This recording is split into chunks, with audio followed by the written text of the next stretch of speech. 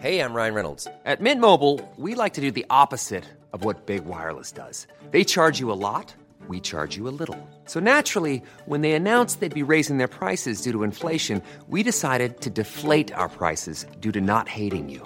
That's right. We're cutting the price of Mint Unlimited from $30 a month to just $15 a month. Give it a try at mintmobile.com/switch. $45 up front for 3 months plus taxes and fees. Promo rate for new customers for limited time. Unlimited more than 40 gigabytes per month. Slows full terms at mintmobile.com.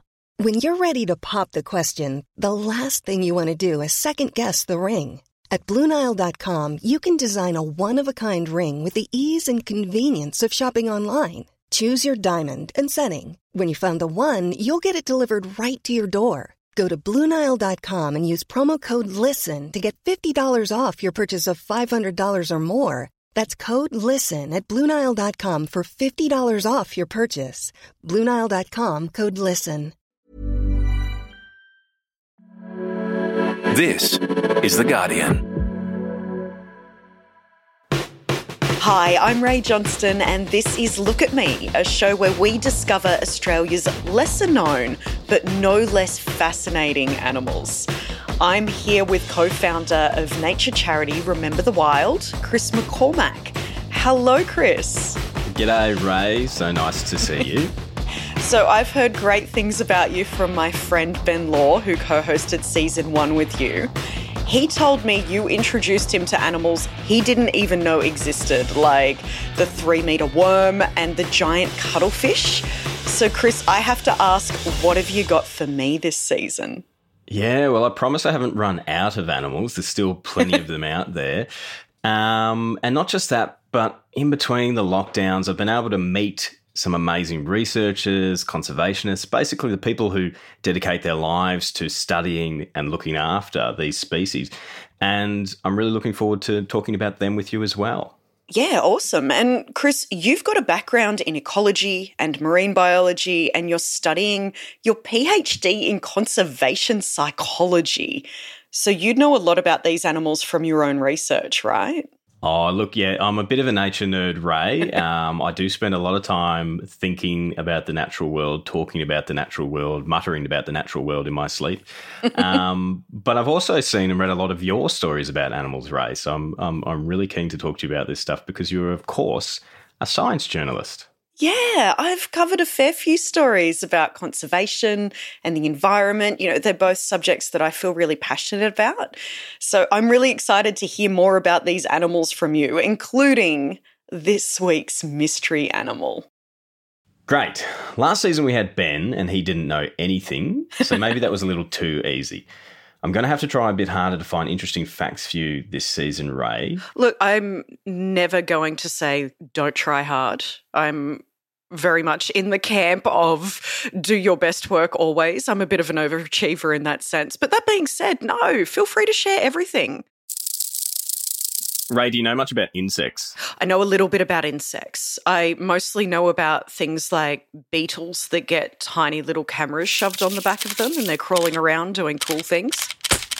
So this species is named after a suburb in Greater Melbourne called Eltham. And it's found in the more natural areas around that suburb. It's an interesting one because it has its own groupies. It has basically a musical following this insect, which is pretty different. In fact, these people are so devoted to this insect, they've written a song about it. What? Groupies for an insect? Do they have like little t-shirts? Do they sell merch? Who are these people? I need to know everything about them. Yeah, well, these guys live in Castlemaine in central Victoria and they love to sing and they also love nature. So I guess it's kind of an organic process for them to create this kind of music. So how do they all even know each other? Is it just that they live close by? Yeah, I think, Jane and James, who you hear here, are very big in the Castlemaine sort of folk and choir music scene. So, yeah, it's a really well-connected and lovely community. So I think that's they all get together and sing beautiful songs. So how and why did they decide to write this song? Well, my understanding was that Jane was sort of walking in local bushland in Castlemaine and saw some interpretive board, some kind of sign that was talking about the Eltham copper butterfly, which has been discovered in that area as well now. And she thought, what a fantastic life history. This needs to be sung about. This needs to be communicated. You know, it's connection with nature. It's expressing love and appreciation for a really local, really specific species to, Victoria through folk music and communal singing. The Eltham copper butterfly is a rare and beautiful creature. The nectar of sweet Bessaria, its predominant dietary feature.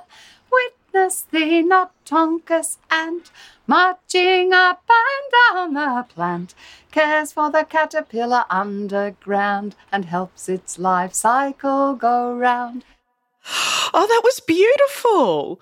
I wish I could learn about insects through song all the time. I might actually remember some of the facts I'm meant to remember. Yeah, isn't that the most heartwarming and also somewhat bizarre song that you've ever heard?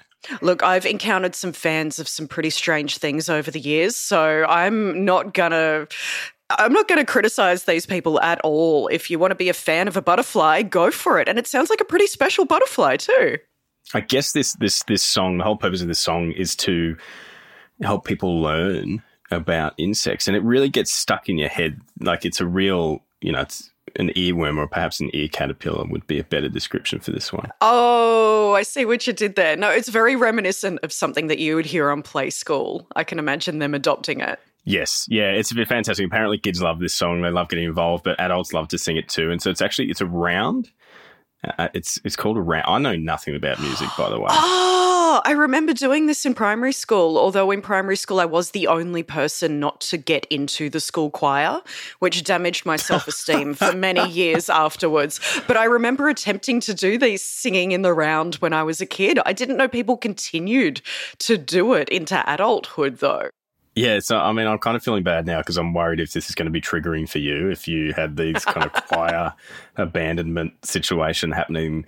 But yes, apparently the people that got picked for choir do go on and they do continue to do these rounds, and then they potentially also make these rounds up about spectacular species, including those in the insect world.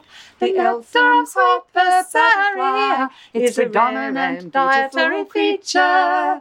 Witness the Notonchus ant, its predominant dietary feature. So we'll come back to these butterfly groupies a bit later on, but first I want to introduce you to Elaine Bays, an ecological consultant.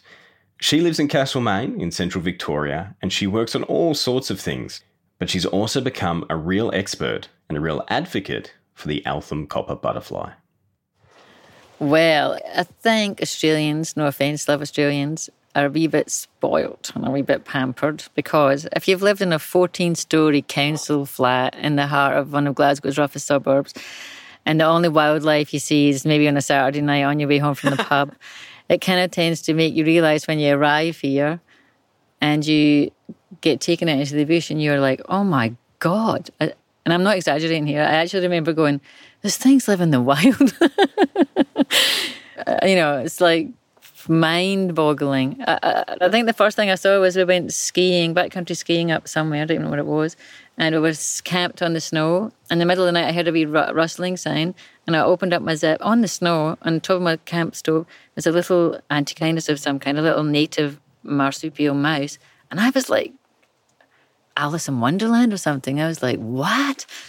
She does have a point there. We do tend to grow up a little like Disney princesses, just absolutely surrounded by birds and animals. And, I grew up in the country. I was lucky enough to grow up with wildlife all around me. And it was really normal to just be like, yeah, I'm just going down to have a look at the wombats. And Mum be like, do not crawl in the wombat burrows. They will tunnel straight through you. And that is another memory of my childhood that I have released to you here on this show today.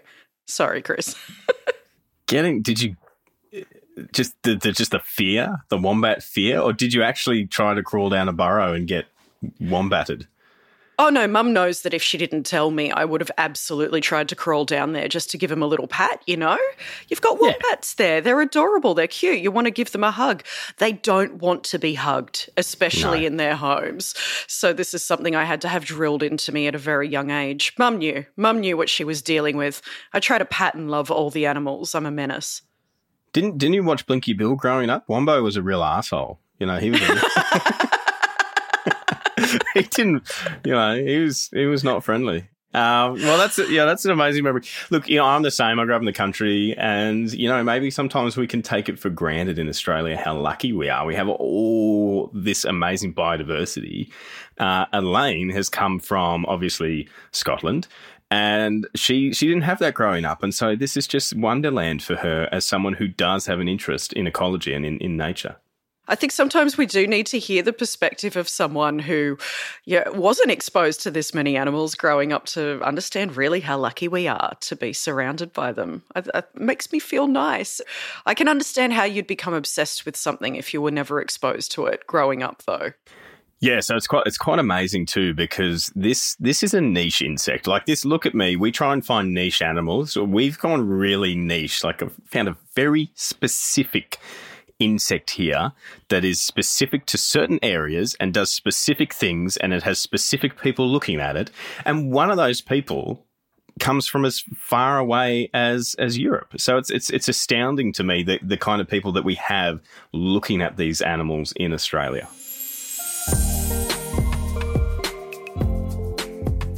So it's niche and it's obscure, but are they limited in numbers? Are they rare as in there's only a handful of them? Are they at risk? Yeah, so this particular species is one that has not had a good run, you know, and that's partly why it is so niche, its numbers, but also because of its lifestyle, its life history, really. It's restricted to certain environments.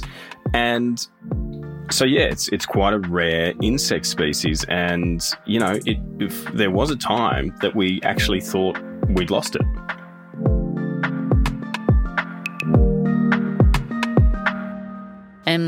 They disappeared and they thought they'd gone extinct because they weren't seen for 30 years and they didn't know they were anywhere else at this point. And then in 1987, they found it as part of an assessment for a housing estate.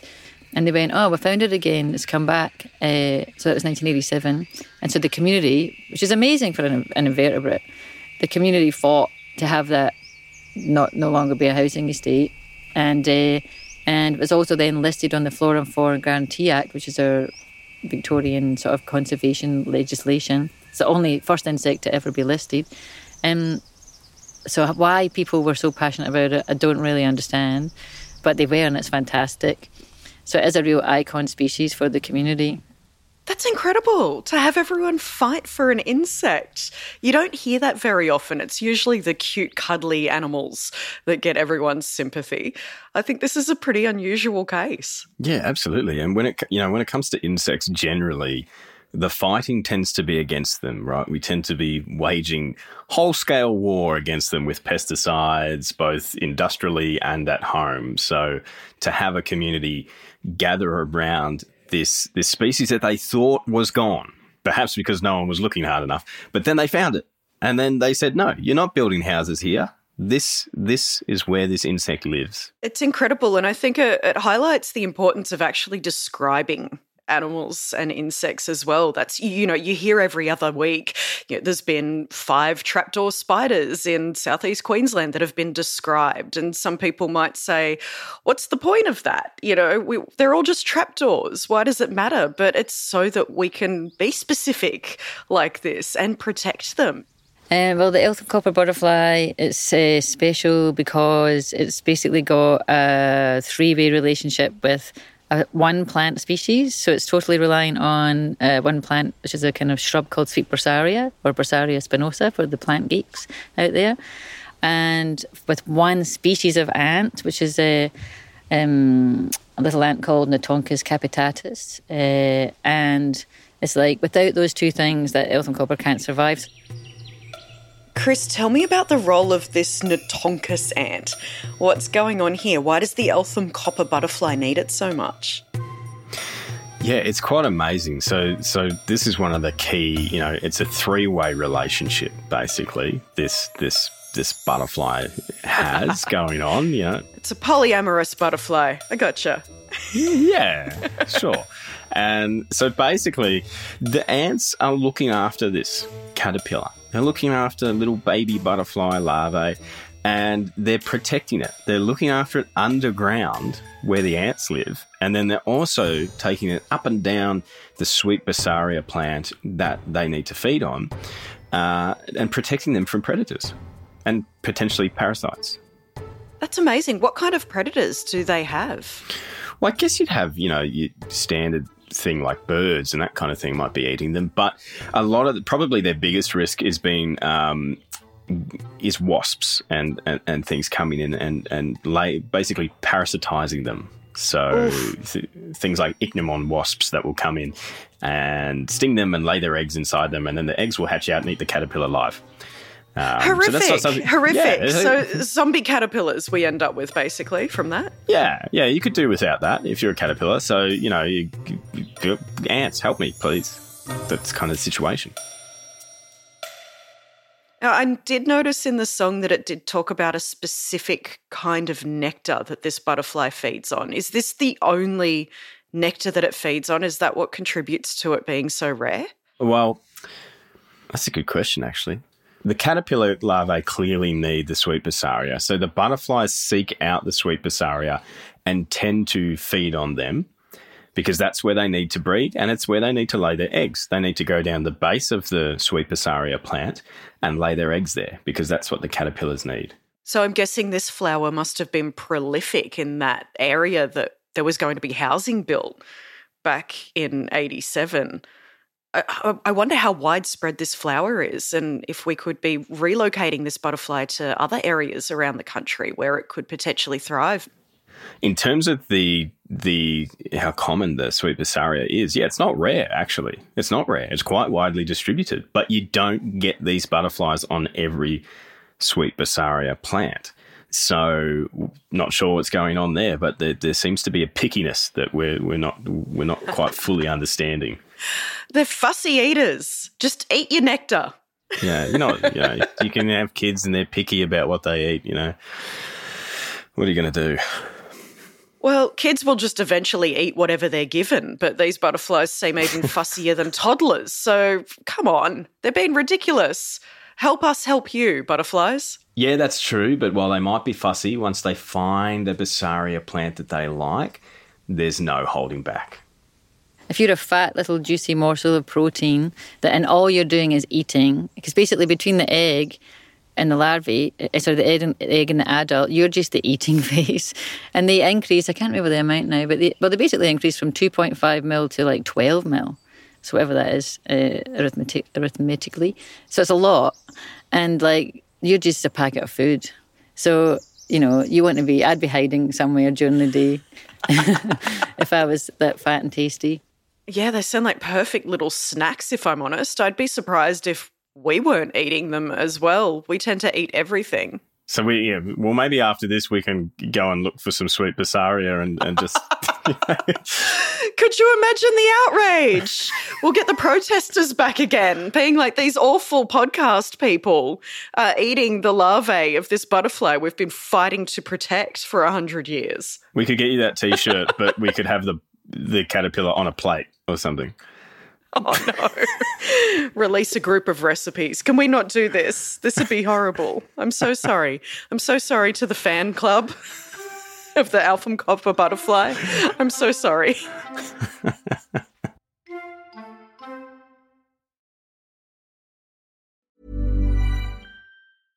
Ready to pop the question? The jewelers at BlueNile.com have got sparkle down to a science with beautiful lab-grown diamonds worthy of your most brilliant moments. Their lab-grown diamonds are independently graded and guaranteed identical to natural diamonds, and they're ready to ship to your door. Go to BlueNile.com and use promo code LISTEN to get $50 off your purchase of $500 or more. That's code LISTEN at BlueNile.com for $50 off. BlueNile.com, code LISTEN. Hey, I'm Ryan Reynolds. At Mint Mobile, we like to do the opposite of what Big Wireless does. They charge you a lot, we charge you a little. So naturally, when they announced they'd be raising their prices due to inflation, we decided to deflate our prices due to not hating you. That's right. We're cutting the price of Mint Unlimited from $30 a month to just $15 a month. Give it a try at mintmobile.com/switch. $45 up front for 3 months plus taxes and fees. Promo rate for new customers for limited time. Unlimited more than 40 gigabytes per month. Slows full terms at mintmobile.com.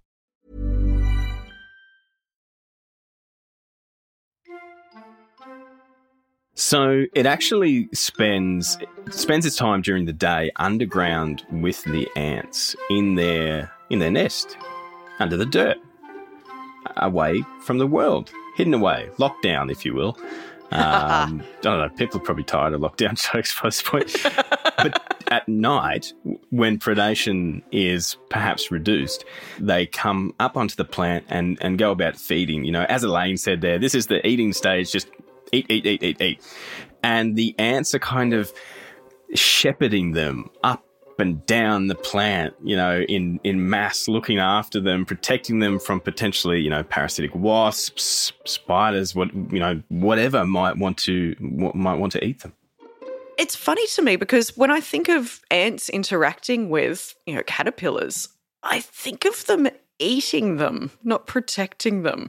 It's surprising to hear of this relationship occurring. Is this kind of relationship common?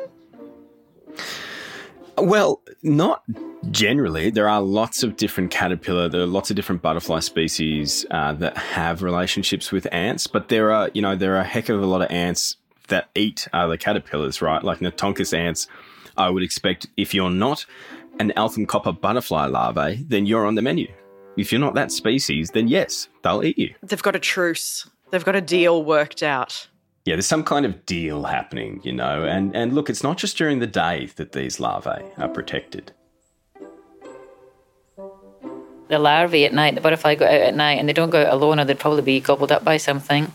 They're totally protected all the time, like this little mafia group that's following them around, you know, scaring away predators. And all the way out, if you come out at night with a torch and you happen to be lucky to see one, you won't see one without ants, because without ants, there's some evidence with other species that there's 95% parasitism or gobbled up by something. So the ants do an amazing job at keeping them from being eaten. They do things like they have, if you imagine the larvae is like a caterpillar, every segment of their abdomen has got some kind of weird funky thing that's got different ways of enticing ants or scaring away predators. So one of them has got a little gland on it that gives a kind of sugary substance, or a honeydew, people call it, because it looks like a little ball of dew. And it's got carbohydrates, 15 amino acids, and lots of sugar. So it's like chocolate. Nice. To me. I'd say it was chocolate to me. So I'd follow a little grub around who was handing me out chocolates. And then it's got other mechanisms, like some other abdominal segments do things like it's got this kind of funky, how do you describe? It kind of pops out, a little kind of tube that pops out with kind of spines in the end that gives off pheromones. They reckon that some of those pheromones some of them are brood mimicking, which means that they give off a chemical that's very similar to, like, imagine baby ants would have. And so, like, the kind of, I'm anthropomorphizing, but they say the ants want to look after those eggs, the little ant eggs, and so they might, like, fondle them or roll them over and tend them lovingly. And so the Eltham copper butterfly larvae, the caterpillars, they give off a similar substance. And so the ants maybe think that they're their babies. And so they've been seen actually palpating them with an antenna in that and, like, looking after them in a kind of loving motherly relationship. So it's like, what? That's chemical warfare, you know what I mean? Like, in a kind of weird way.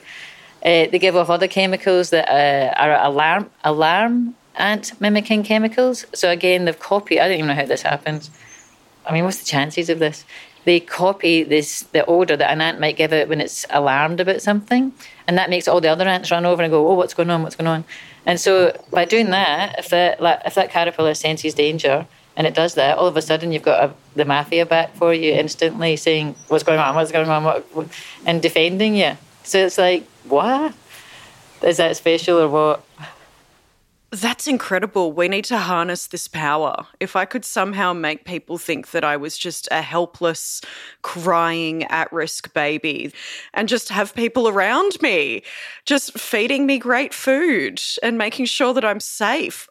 What a trickster. I love this so much. How clever. Yeah, it's pretty insane. Like, to me, it's also like the number of potential mechanisms, and it's not just the elf and copper butterfly. So they exist in a group of butterflies called the blues, which is confusing because we're talking about a copper butterfly. But that's sort of some of the tricks that the blues have in their various relationships with ants. And so we suspect some of that must be going on with the elf and copper butterfly. But what I love about it is the amount of different tricks. It's almost like over evolutionary time, the ants have sort of wised up to what's going on, and so they've had to invent a new trick. They've said, I see what you're doing here. And it's like, yeah, but would you like a treat? And they're like, fine. That's amazing. When she first said pheromones, though, my mind went somewhere different. I wasn't thinking maternal instinct pheromones. I was thinking, is this caterpillar making these ants horny? Oh, you're thinking sexy smells. Yeah. Sexy pheromones, sexy smells. It's like, follow me around, adore me. But it was the opposite. It was like, follow me around, protect my helplessness, and I'll feed you chocolate. Yeah, it's almost more sadistic, isn't it? No, I'm actually one of your infants. Help me out. And, then I can release an alarm chemical, and you will think that I'm one of you, who's come across, I don't know, some kind of enemy, and you all need to rally behind me. But I think what we are working out here, Ray, is that they're definitely worth going out and eating. That seems to be the thing that keeps coming back to me, because they're also handing out chocolate, basically. So they must taste so good for any predator is just going to go, yeah, I got to get my hands on one of these caterpillars. This is what, it's just like if you have a newborn baby and, it's releasing these pheromones that, and all these other chemicals that, there's all these chemical reactions that make you love it because it's your newborn baby, but it's also giving you chocolate bars. So it's just like, this is the best baby ever. Yes. That's fine. Look, it all works. It all works. Babies are complicated, beautiful, helpless little animals, just like these caterpillars, I must say. Taking advantage of us is what you're saying. Manipulating us. Yeah. They're deceitful, manipulative, little tiny creatures that we Some adore. of them. Yeah, that's right. So, yeah, Ray, babies are, amazing, and obviously ants love their babies too in whatever way that works, or they look after them at least. They sure do. So ants, like us, they look after their young, and they tend them, and then the caterpillars, sort of taking advantage of that. But babies grow up. They do. You want them to stay young forever, but they grow up, and so does this caterpillar. And once it grows up, well, they do as all adults like to do. This could get into the rude part of the segment because I'm really interested in the sex stuff. That's also fascinating. Before the wings have dried in some species, the males can actually find them and mate with them before they can fly away. So as soon as they become an adult phase is just about sex, eating and reproducing and laying eggs. So some females don't last long at all because their mission is just to have sex, lay eggs and potentially just die. It's all about time, and they want to do it as fast as they can because they've got quite short lives. And so it's an amazingly complex world of trying to find a mate, identify a mate, make sure it's your own species, and then lay eggs as quickly as possible on the right plant with the ant species. So that's their main focus. They don't even wait for the wings to dry. These awful, horrific, opportunistic male butterflies. This is like, buy a dinner first. Yeah, jeez. Agree. I mean, yeah, unfortunately, the natural world doesn't always keep in step with our sort of sentimentalities about things. So, yeah, I mean, look, obviously it's a race. It's a race to reproduce. And, whether you can fly yet or not doesn't seem to be a barrier. I tell you what, I'd be wanting to stay as that caterpillar as long as humanly possible, being loved and adored by an army of ants rather than just, oh, I'm so horrified for these butterflies. I have a tremendous amount of empathy now for these female butterflies. I just want to take them under my wing and protect them, but I suppose that's not really how they're going to continue to survive as a species, is it? No, I guess not. And look, they, as Elaine said, as blunt as it sounds, they're there to lay eggs and then die. Nature's a beautiful thing. Look, it's a wonderful, beautiful thing. Feminism hasn't taken off in the world of the Eltham copper butterfly, that's for sure. No, and look, humans, we're pretty special, right? Like we're pretty different in the way that we do things. We raise very few kids over a very long period of time, and we form these partnerships and family bonds to help do that. And that's just not the way it works for many, many, many other species. They're laying heaps of eggs, right? Like, just get them out. How many eggs are they laying? Like hundreds, thousands? Yeah, hundreds. Yeah, that'll do. The Eltham copper butterfly is a rare and beautiful creature. So at the start, Ray, I played you this amazing song by the Butterfly Groupies. This is, I just love when certain species, they're super niche and they have this little cult following. It's like this caterpillar is literally underground. It's literally underground for a lot of its life. So, but it's like, it's kind of like I knew about the Eltham copper butterfly before it was cool, and that's who these people are. The ultimate hipsters. That's right. Yeah. So they've made this beautiful song, and this is, primarily speaking here, you hear Jane Thompson, and Jane is, they're obviously local to Castlemaine, local to Central Victoria. And I got put in touch with them by people who know about this butterfly.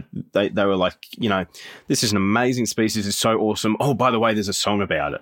Yes, I wrote this song. I wrote a song about the Eltham copper butterfly after being given a card with a picture of the butterfly on the front and then an explanation of the quite special symbiotic relationship that surrounds the butterfly's life. And I wanted to remember it, so I put it into a song.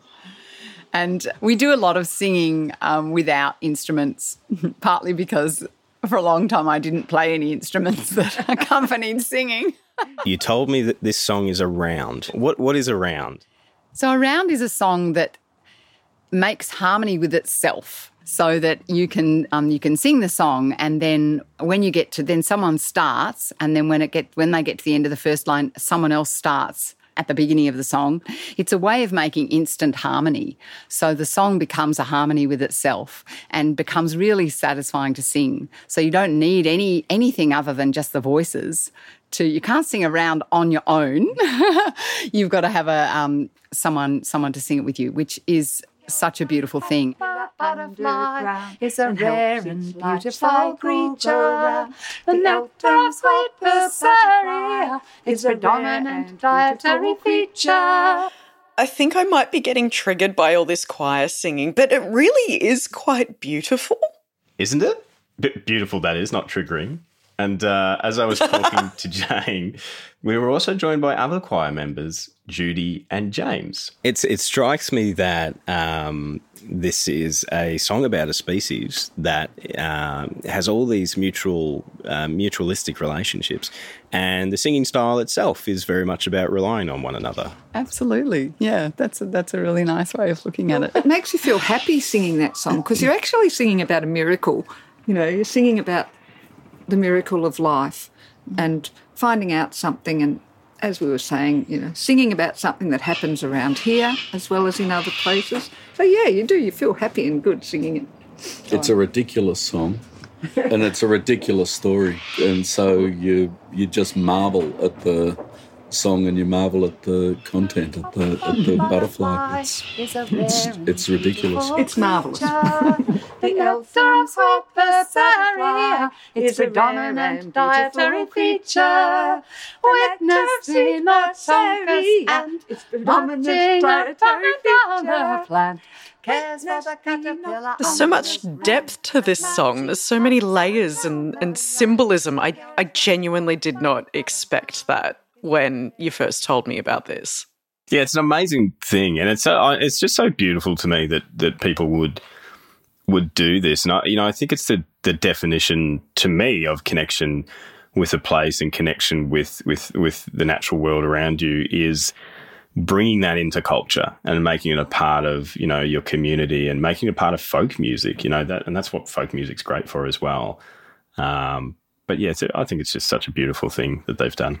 Well, thank you, Chris. I've learned some incredible things about the Alpham copper butterfly today and its incredible life cycle. And I think I will be taking on some tips from its caterpillar and just learning how to emit pheromones that make people look after me, care for me, so I never have to move ever again. Yeah, I mean, good luck with that, Ray. No, really happy to explain. I mean, it's such an awesome species, and it's the definition of what Look at Me is about, right? It's about, once we started looking harder for this species, we rediscovered it and we then could protect it and we then could make amazing songs about it. I think Ray and I should try and sing this song together. Oh my God, no. The Alpham copper butterfly. You can't make me do this. This is trauma. Oh, gosh. Dietary feature, witnessed in the circus and its predominant dietary feature. Oh gosh, that's going to be in my head for ages and probably yours. We've got plenty more amazing animals for you this season. Next week, we'll meet the CrossFit gym junkies of the skies and a zoologist who embarked on an emotional journey to save them. Look at Me is supported by the Australian Conservation Foundation.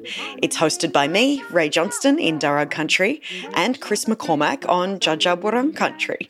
It's also produced by Chris from Remember the Wild and Jane Lee and Camilla Hannon at Guardian Australia. Camilla also did the sound design. Catch you next time. Underground and helps its life cycle go round.